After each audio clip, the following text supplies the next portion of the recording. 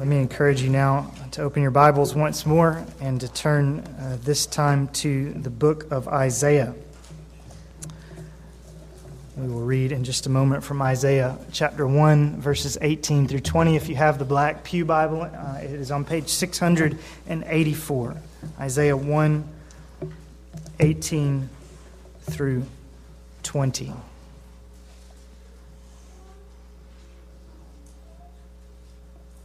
Come now, and let us reason together, says the Lord. Though your sins are as scarlet, they will be as white as snow. Though they are red like crimson, they will be like wool. If you consent and obey, you will eat the best of the land. But if you refuse and rebel, you will be devoured by the sword. Truly, the mouth of the Lord has spoken. Father, in this passage, your mouth has spoken. And I pray that as we sang, you would speak, O Lord, to us today. Let your truth prevail so that we would not be unbelieving, but believing. And God, even from this Old Testament passage, point us to your Son, who is risen indeed. And we pray in his name. Amen. Just focus again on verse 18. Let me read it to you one more time. Come now, and let us reason together, says the Lord. Though your sins are as scarlet, they will be as white as snow. Though they are red like crimson, they will be like wool. Now, those words were written in the 700s BC, which poses an interesting question today. Why, on Easter Sunday morning, would I be preaching from a passage that was written 7 centuries before the events we've gathered to celebrate? Why not preach this morning on the crucifixion of Jesus and on his resurrection, say from an eyewitness account like the Gospel of Matthew or John, or from a book like Luke, which we read a few moments ago? Why go back into the Old Testament 700 years for this Easter Sunday message? I'll give you 2 reasons why we're in the Old Testament this morning in the prophecy of Isaiah. First of all, we're going back these 700 years into Isaiah's writings because that's where we as a church have been spending our time for several Sundays now. In recent weeks, we've been looking at various passages in this book of Isaiah and asking the question, what is God like? What character traits make up God's personality and his being? That's an important question to ask, isn't it? On Easter Sunday, we've come to worship the Lord, but who is this Lord that we're coming to worship? Well, the book of Isaiah is filled with these self-descriptions where God says, I am this, I am like that. It's been a helpful study for us, I hope. We've considered God's holiness, we've considered his sovereignty, we've considered his complexity, that he's beyond our comprehension, and so on, all from this one book of Isaiah. And so we come to the same book this morning, again asking the question, what is God like? This God we come to worship on Easter Sunday morning. Who is he? What does he say about himself? Well, in this passage, the answer, of course, is that God says about himself, I am merciful. Isn't that what he's saying here? Let us reason together. Though your sins are scarlet, they will be as white as snow. God is merciful. He pardons iniquities. He forgives sins. He washes away the guilty stains from off our hands. And isn't that what we all need to hear on Easter morning and on every other morning? Whether you're coming today and you're in church for the first time or the first time in a long time, or whether you're here every week, it is good to remember that the God to whom we come is a God who is merciful, a God who forgives sins, a God who therefore allows us to come to him. Come now, he says. So there's no inopportune time, I think, to consider these words of power, words of forgiveness. Let us reason together. Though your sins are scarlet, they will be as white as snow. But then there's a second reason why we're backing up 7 centuries this morning from that first Easter weekend, and that is because the promises that we read here in Isaiah chapter 1 are really the overflow of what was to happen that first Easter weekend. Jesus died on that Friday afternoon so long ago precisely because, as Isaiah says, our sins are scarlet. Jesus died on that first Good Friday because we have been, to put it in our language, caught red-handed in breaking God's laws. I've broken God's laws, even this week. And so have each one of you, young, old, children, adults. All of us have broken God's laws. We are sinners, just as Isaiah says here in verse 18.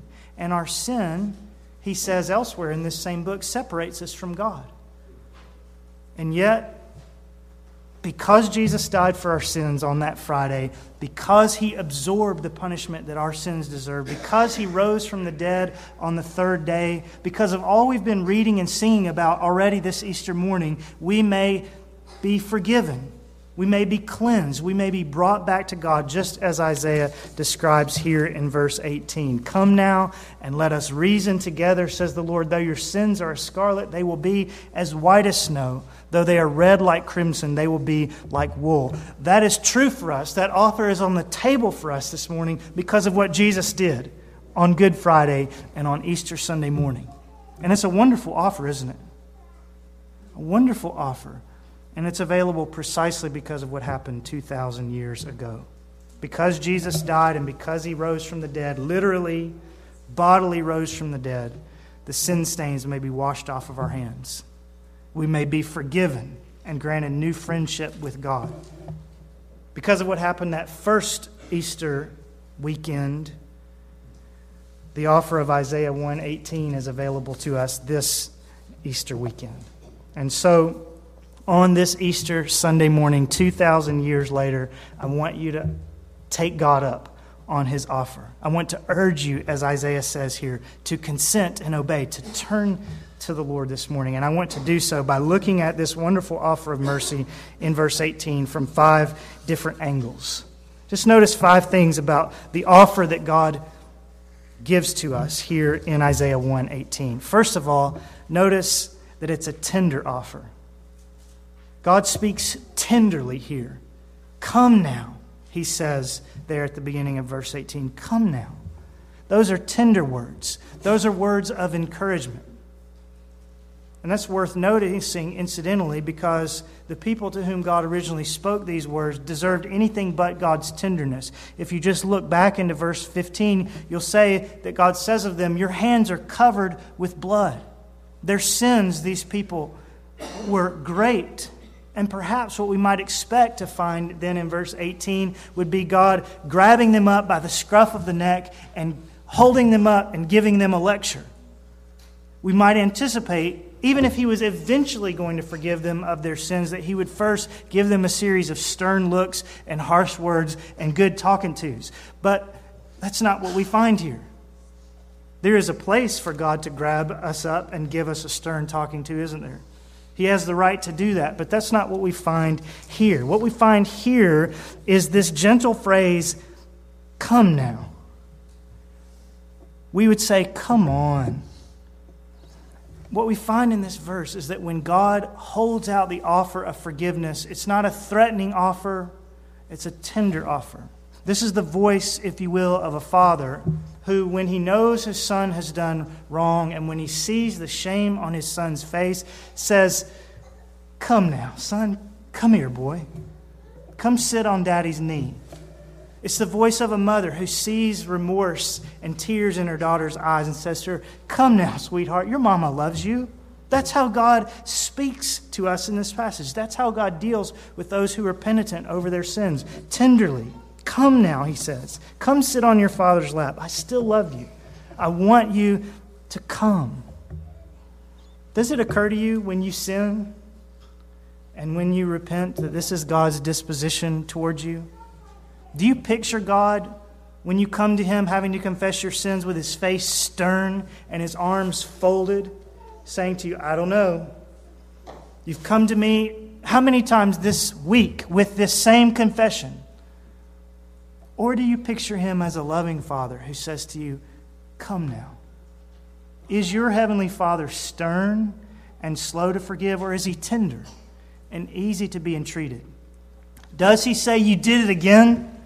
Or does he say, come now? The God of the Bible is tender and kind and compassionate. He wants you and I to come to him. He wants you and I, like a child with a father, to climb up on his knee and to have our tears and our sins wiped away.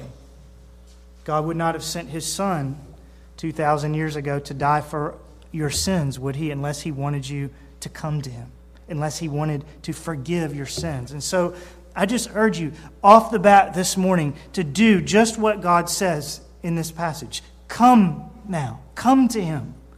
Do not be afraid to confess your sins, your transgressions, your shortcomings to this tender, forgiving God. He's ready to greet you, not with a kick in the pants, but with an embrace and a kiss. He is a tender, compassionate Father to all who receive him.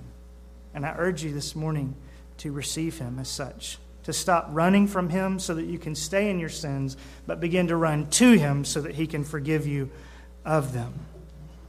Now, if God's tenderness does not completely win you over already, perhaps you'll be convinced to come to him when you see, secondly, that this offer of Isaiah 118 is not only a tender offer, but a reasonable offer. It's a reasonable offer. If the words "come now" are the language of a father to his beloved children, the next phrase, "let us reason together," is the language of the courtroom. Actually, it might be more like the language of negotiation in the judge's chambers. What we hear in this phrase, "let us reason together," is, if you will, the prosecutor sitting across the table from the defendant saying something like this: "You were caught red-handed. We have all the evidence. You know that you have no case. In fact, if this litigation actually goes to trial, the jury won't have to deliberate over this for even 5 minutes. Everyone knows you're guilty, and you yourself," says the prosecutor, "know that you're guilty. So," he says, "let's reason together. It doesn't have to go as badly as it might. Let's reason together. Let's work out a plea bargain. You'll be far better off if you will confess and reason with me now at this table than if you attempt to argue your innocence out there in that courtroom." That's the language that we're looking at here. Let us reason together. And if you found yourself in such a situation in an actual human courtroom, I hope that you would have the common sense to accept such a deal. It would only make sense, wouldn't it? The prosecutor's offer would be a generous one if you knew you were guilty. Your sentence will be significantly reduced if you would just plead guilty and confess. And if you know that you're guilty, I say that's an exceedingly reasonable offer. And that's precisely the kind of situation in which you and I find ourselves when we stand before the bar of God's justice. All the evidence says that we're guilty. There's no winning the argument. There's no arguing with God and telling him that we haven't sinned. No, there's no avoiding our sins. There's no excusing our sins. And so God offers us a deal, much like the prosecutor in the Hamilton County Courthouse, only with one added twist. That is, when God calls us into his chambers and when he sits across the table from us and says, "let us reason together," he does not offer us simply a reduced sentence in exchange for confession. No. We're told in 1 John 1:9, if we confess our sins, he is faithful and righteous to forgive us our sins and to cleanse us from all unrighteousness. If we confess our sins, the heavenly prosecutor doesn't simply offer us a reduced sentence, he eliminates the sentence altogether. Because Jesus has already paid our sentence in full on that Friday so long ago, God offers complete pardon to everyone who comes to him in repentance and faith. Though your sins are as scarlet, they will be as white as snow. That is a reasonable offer, is it not? God is not trying to stick it to you. He's not trying to maneuver you or deceive you. When he says, "come now and let us reason together," he means what he says. He's making an offer here in Isaiah 118 that surely no one has good reason to refuse. No one who realizes that he is guilty before God, that he has sinned against God, can ever accuse God of driving a hard bargain, because he doesn't simply offer a shortened sentence. He doesn't merely offer you the possibility of parole. He doesn't offer here a rehabilitation plan whereby one can get his way out of prison with good behavior. He offers complete pardon to those who repent of their sins and entrust their souls to Jesus. Complete pardon. And I say that as a reasonable offer. Better than reasonable, actually. So reasonable is the offer that we would be positively unreasonable if we failed to take God up on it. Have you taken God up on this offer? Or are you still trying to maintain your innocence and convince yourself that everything's actually fine between you and the Lord? That's what's unreasonable. Now, in a human court of law, a criminal may, every now and again, be able to pull the wool over the jury's eyes, right? We've all heard cases where we think that's probably the situation. There may not always be sufficient evidence to convict a man, even though he and everyone else knows that he's guilty. And most criminals who carry their case all the way to trial hope that it will be so with them. They hope not only to avoid punishment, but to be able to walk out of the courthouse with their heads held high, their pride intact, and still be able to claim, I did nothing wrong. They said I was not guilty. Even though they know in their hearts that they are. And as dishonest and despicable as that is, many succeed at doing it. But let's be reasonable. We're not in a human courtroom. We stand with our sins before the judge of all the earth. Can anyone deceive him? Can anyone hope that God won't have enough evidence at the last day to convict us of our sins against him? Can anyone hope that their sins will have gone unnoticed by the Almighty? Surely not. The eyes of the Lord are in every place, we're told in Proverbs 15, keeping watch on the evil and the good. God sees when you're doing right, but he also sees when you're doing wrong, and he sees when I am as well. He sees you. And he sees me when no one's looking but him. And he has his finger on the pulse of your heart when no one else does. God knows the pride that may be there, or the covetousness and greed that may be there. God knows the selfishness that may be in your heart, or the lust, the bitterness, the impatience with other people. God sees and God knows. He hears the fights at home. He hears the slander that goes on the telephone, the disrespect, children towards your parents, the profane language. God knows all of these things. The eyes of the Lord are in every place, keeping watch on the evil and the good. And so to think that we can escape God's judgment and maintain our innocence is folly. To think that we can, on a technicality, escape the sentence for our sins makes no sense. And yet it is possible to escape the sentence for your sins. Although not with your head held high and not with your pride unscathed. God this morning calls you into his negotiating room, and he makes to you a reasonable offer, one that I think you cannot refuse. Come now and let us reason together. Though your sins are scarlet, I'll reduce your sentence. Is that what he says? No. Though your sins are scarlet, I will grant you the possibility of parole. No, far better than that. Come now, let us reason together. Though your sins are scarlet, I will place you in a work release program and you may be able to be free soon. No. What does he say? Come now, let us reason together. Though your sins are as scarlet, though all the evidence is against you, though your hands are stained with the evidence, they shall be as white as snow. That is a reasonable offer. And so I just encourage you to be reasonable yourself. Ask yourself, do I really want to try and earn my way into heaven with my do-betters and try-harders? Do I really want to bank on my own ability to do enough or be enough to finally overcome my sins? Am I serious enough about the traditions and the ceremonies which some religious professional always told me would eventually help me to earn heaven? Am I serious enough about those things that some man told me about that I would ignore all these Bible verses that seem to promise the exact opposite, namely that forgiveness is absolutely free? If I pass this offer up, this reasonable offer, then I'm being positively unreasonable.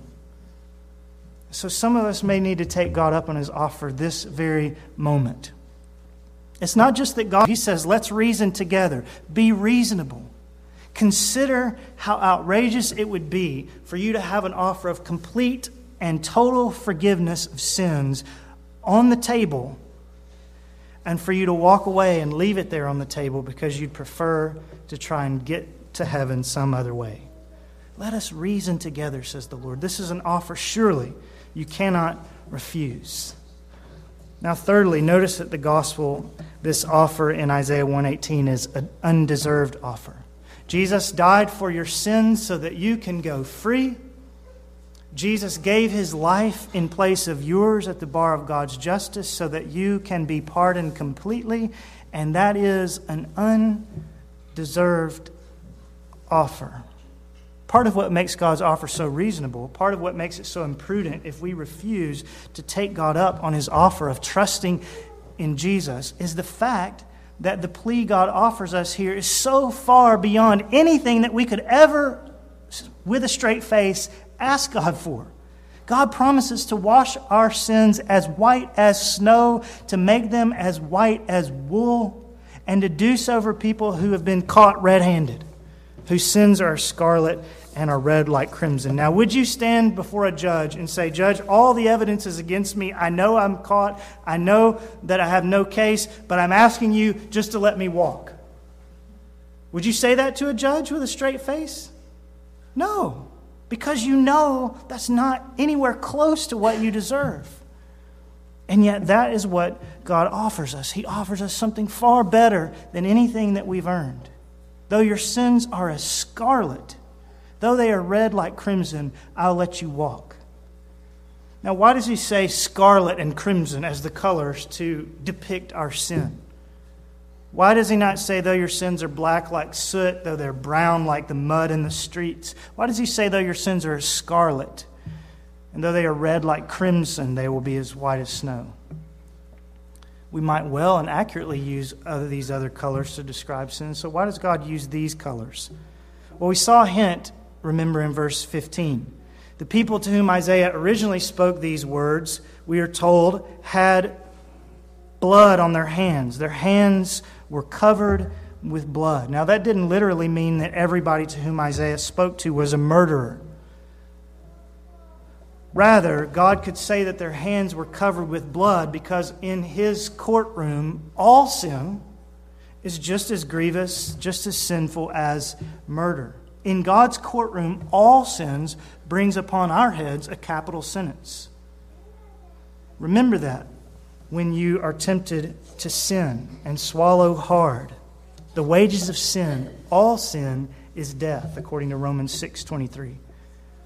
The wages of sin, all sin, even the sin that you may think is a small sin, is the forfeiting of your own life blood. That's why he says your sins are as scarlet and they are red like crimson. We all deserve eternal judgment for our sins. That's not what we like to hear. That's not what I like to preach. But that's what the Bible says, isn't it? My sins against God necessitate that I should be judged forever for them. Whether my sin is murder or slander. Whether your sin is prostitution or disobedience to your parents. Fornication or gossip. Drunkenness or murmuring. Stealing or lying. Failing to thank God for your food. There are no little sins. There are no sins, according to the Bible, that are not worthy of death. And every last one of us, myself included, therefore has the blood of sin on our hands. We're totally undeserving of this offer that God makes to us in Isaiah 1:18. But why do I dwell on that dismal reality? On Easter Sunday morning, why would I spend time talking about how guilty and undeserving we are? Well, not to be morbid, not to be negative or browbeating, not even for a moment do I want to be that. I emphasize these things because a sober consideration of the deadly seriousness of sin, far from being morose or self-defeating, is actually a great help to us if we understand Isaiah 1:18. It's not a bad thing for us to dwell from time to time on just how undeserving we are of God's favor and his goodness if we understand Isaiah 1:18. Because when we understand how sinful we are, God's mercy is all the more amazing, isn't it? Or to put it in the language of Isaiah 1:18, when you realize that your sins really are as scarlet, when you realize that you really have been caught red-handed, that there's no escaping the fact that you've sinned against God, then you appreciate the promise of snow-white forgiveness all the more, don't you? If you don't realize that your hands are dirty, then for someone to offer you hand sanitizer, no big deal. Thanks, that's great. I don't know if I need it right now. But if you've just come from the bathroom and in the muck and the mire at the side of the interstate on your trip, You know those places? Hand sanitizer is very good, isn't it? Well, when you realize the muck and the mire that you have walked through in your own sins, then to have the promise of forgiveness is actually quite good. The point this morning is not to make you feel bad, but simply to open your eyes to what is on your hands, so that you will say to yourself, this is a reasonable, this is a wonderful offer. So don't assume that even once you receive God's forgiveness, Christians, that now you should push all the thoughts of your guiltiness as far away from your mind as possible. So long as you're looking at your sin in the light of God's mercy to you, so long as you see the stains on your hands in contrast with the whiteness of the snow, it's actually quite a good thing to realize just how messed up your life really may be and just how red the stains on your hands really are. God's offer of forgiveness and grace is an undeserved offer, which makes it all the more lovely and miraculous and reasonable. Indeed, it's the very fact that God has treated us far better than we deserve that makes the gospel offer, fourthly, an almost unbelievable offer. It's a tender offer, it's a reasonable offer, it's an undeserved offer, and because of those things, it is an almost unbelievable offer. Can it really be that though your sins are as scarlet, they will be as white as snow? Can God really make you that clean? Is that really what He's promising to do for us? Yes. And I say again, that's almost unbelievable. Complete, absolute, total, unstained, white as snow forgiveness. Have you ever stopped in the dead of winter and simply admired the exceeding whiteness of the whiteness of the snow? There's almost nothing in the world as purely white as freshly fallen snow, is there? In fact, almost everything else that we call white, when it is placed next to a bank of pristine, dazzling January snow, actually appears to be one of the many shades of off-white. Look closely, even today, as you drive down Ridge Avenue on your way home, and you'll discover that even the houses that we say are white aren't really quite white when we think about the snow. I've given you this illustration before, but several years ago, Keith and Nick painted this ceiling with Home Depot's Ceiling White paint. But if I were to take a snowball and throw it against the ceiling, you'd see very clearly that Ceiling White is not actually white, not compared to snow. And yet God does not promise in this passage to make our sins as white as the ceiling or as white as the houses on Ridge Avenue. He doesn't promise to wash your sins almost white, but to wash them absolutely, dazzlingly, totally snow white. In other words, He doesn't promise to mostly clean you up. He doesn't say that He will forgive 99.99% of your sins in Christ, but He says that all of them will be wiped away. Every last tincture of bloody red or muddy brown or sooty black is bleached away from your hands if you're in Christ Jesus. Even the lighter shades of gray, the sins that don't seem so obvious to us, but that if we could lay them against the snow white example of Jesus, would actually appear quite dingy. Even those sins are completely cleansed away by the blood of Jesus. When God looks at those who believe in His Son, He sees them wrapped in snow white garments, garments that only Jesus Himself deserves to wear. When God looks at you, if you are trusting in Christ, He sees you absolutely, completely, totally, unstainedly forgiven of every spot and every hue of sin. And I say to you, that is nearly unbelievable.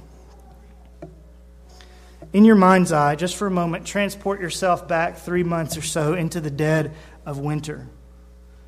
And set yourself down on your front lawn on one of those only 2 or 3 days where we receive snow. But set yourself down on your front lawn and just in your mind's eye gaze for a few seconds at the exceeding whiteness of the snow. And in that snow, see a gleaming portrait of the forgiveness that God offers you in the good news of His Son. God has not promised to scrub you most of the way clean. He has not left you to remove the final few spots yourselves. He has not handed you garments that are almost white. No. He's promised that in Jesus, your sins, though they are scarlet right now, will be as white as snow. Full forgiveness here and now, and absolutely sinless, holy existence forever when you reach heaven. Can God really do that? It's possible for God to forgive all your sin and to keep forgiving it week after week and year after year when you, like me, find yourself continuing to drift back into the same mud holes. Can God forgive you completely, fully, even after all that you've done? Yes. Yes, that's what he says here. And the reason, as I began by telling you, is because of what happened 2,000 years ago, that very first Easter weekend, because Jesus died for your sins. Though your sins are as scarlet, though your hands are covered in blood, they shall be white as snow. How? Because though Christ's character was white as snow, God covered him with the scarlet of his own blood. That's the main message of the Bible. That's the message of Easter. That's the message of this passage. But that's the message of the whole Bible. You and I, because of the sin stains on our hands and lips and hearts and imaginations, deserve death. The wages of sin is death. We are the ones, in other words, who ought to have been put there on that cross. And yet Jesus went there and spilled his scarlet blood on our behalf. He died the death that our sins deserve at the bar of God's justice. Though his hands and garments were white like wool, though he knew no sin, 2 Corinthians 5, God made him to be sin on our behalf. God laid our blood guiltiness on his Son, and he spilled his Son's blood on our behalf. Though his hands and life and character were as white as snow, God made them as scarlet. And because he did, though your sins are as scarlet, God promises that you will be as white as snow. So there are two factors really that make this offer almost unbelievable. First is the fact that God would really forgive all sins and wash them completely away. And the second unbelievable thing is that he would do so at the cost of the blood of his own dear Son. I would say, in fact, that the second is even more unbelievable and astounding than the first. God gave it his only Son for a sinner like me. You don't know where I've been. You don't know what I've done. You don't know the things that I've thought and the thoughts that go through my mind. Even now, you don't know my sins. But if I look at the Son of God hanging on the cross, I can say to you, God gave up his Son for a sinner like me? How can this be? God sent his Son to be mocked and beaten and spat upon for you? God allowed soldiers to flay his back open with a metal-tipped whip and to nail him to a cross and to leave him hanging there for all those lonely hours, gasping and gurgling for every breath until he died. God did that for us? It almost defies belief, does it not? But this is how much God loves us, that he would forsake his own Son, that he would send his own Son to our death sentence. All so that our filthy hands might be wiped as clean as the winter snow. If you've never yet received that offer of forgiveness, if you've never yet come and bowed your knee to this Jesus and said, I will entrust my soul to you forever, do it today. It's unbelievable almost, isn't it? That he, as we sometimes sing, would give his only Son to make a wretch his treasure, but he did it. Bow your knee to him today. Entrust your life to him today. And allow me to make one last plea to you that will encourage you to do that, this time specifically looking at verses 19 and 20. God's offer of forgiveness is tender, it is reasonable, it is undeserved. And it's almost unbelievable. And finally, God's offer of forgiveness to us today is a final offer. A final offer. If you consent and obey, verses 19 and 20, you will eat the best of the land. But if you refuse and rebel, you will be devoured by the sword. Now, to put that in our New Testament way of speaking, what God is saying here is, if you will do what I'm asking you to do, if you will accept the offer that I'm giving you, if you will accept the plea and confess your sins and repent of them and trust in my Son, if you'll do what I tell you to do, then all will be well. Consent. Bow your knee to Jesus and obey. But, he says, if you refuse and rebel, you will die in your sin. It's a final offer. And here's the point. After holding out to us the offer of utter and absolute forgiveness and giving up his own Son to die to make that forgiveness possible, God this morning leaves us with only two options. Just two. Either A, we repent and trust in Christ, or B, we perish in our sins. There's no middle route. There's no plan C. All roads, the Bible says, do not lead to heaven. We're not given a choice between a Jesus road that leads to heaven and also a good works religious road that will land us in the same spot because we've always gone to services. There's not a road that is lined with religious ritual and merit and ceremony that leads to eternal life. There's not a Muslim or Buddhist or universal road to paradise. But any Muslim or Buddhist or Universalist or Jew or Gentile or black or white or atheist may come and walk on this one road. If you consent and obey God's plan, salvation through faith in Jesus alone, you will live. But if you refuse and rebel, you will perish. So the offer that God's been holding out to you this morning, and to some of you week after week, is his final offer. Today's the day for you to decide. Today is the day for you to consent and obey. And if you consent and obey, if you will bow your knee to Jesus and entrust your soul to Jesus and repent of your sins before this one who died for them, though your sins are as scarlet, they will be as white as snow. Truly, the mouth of the Lord has spoken.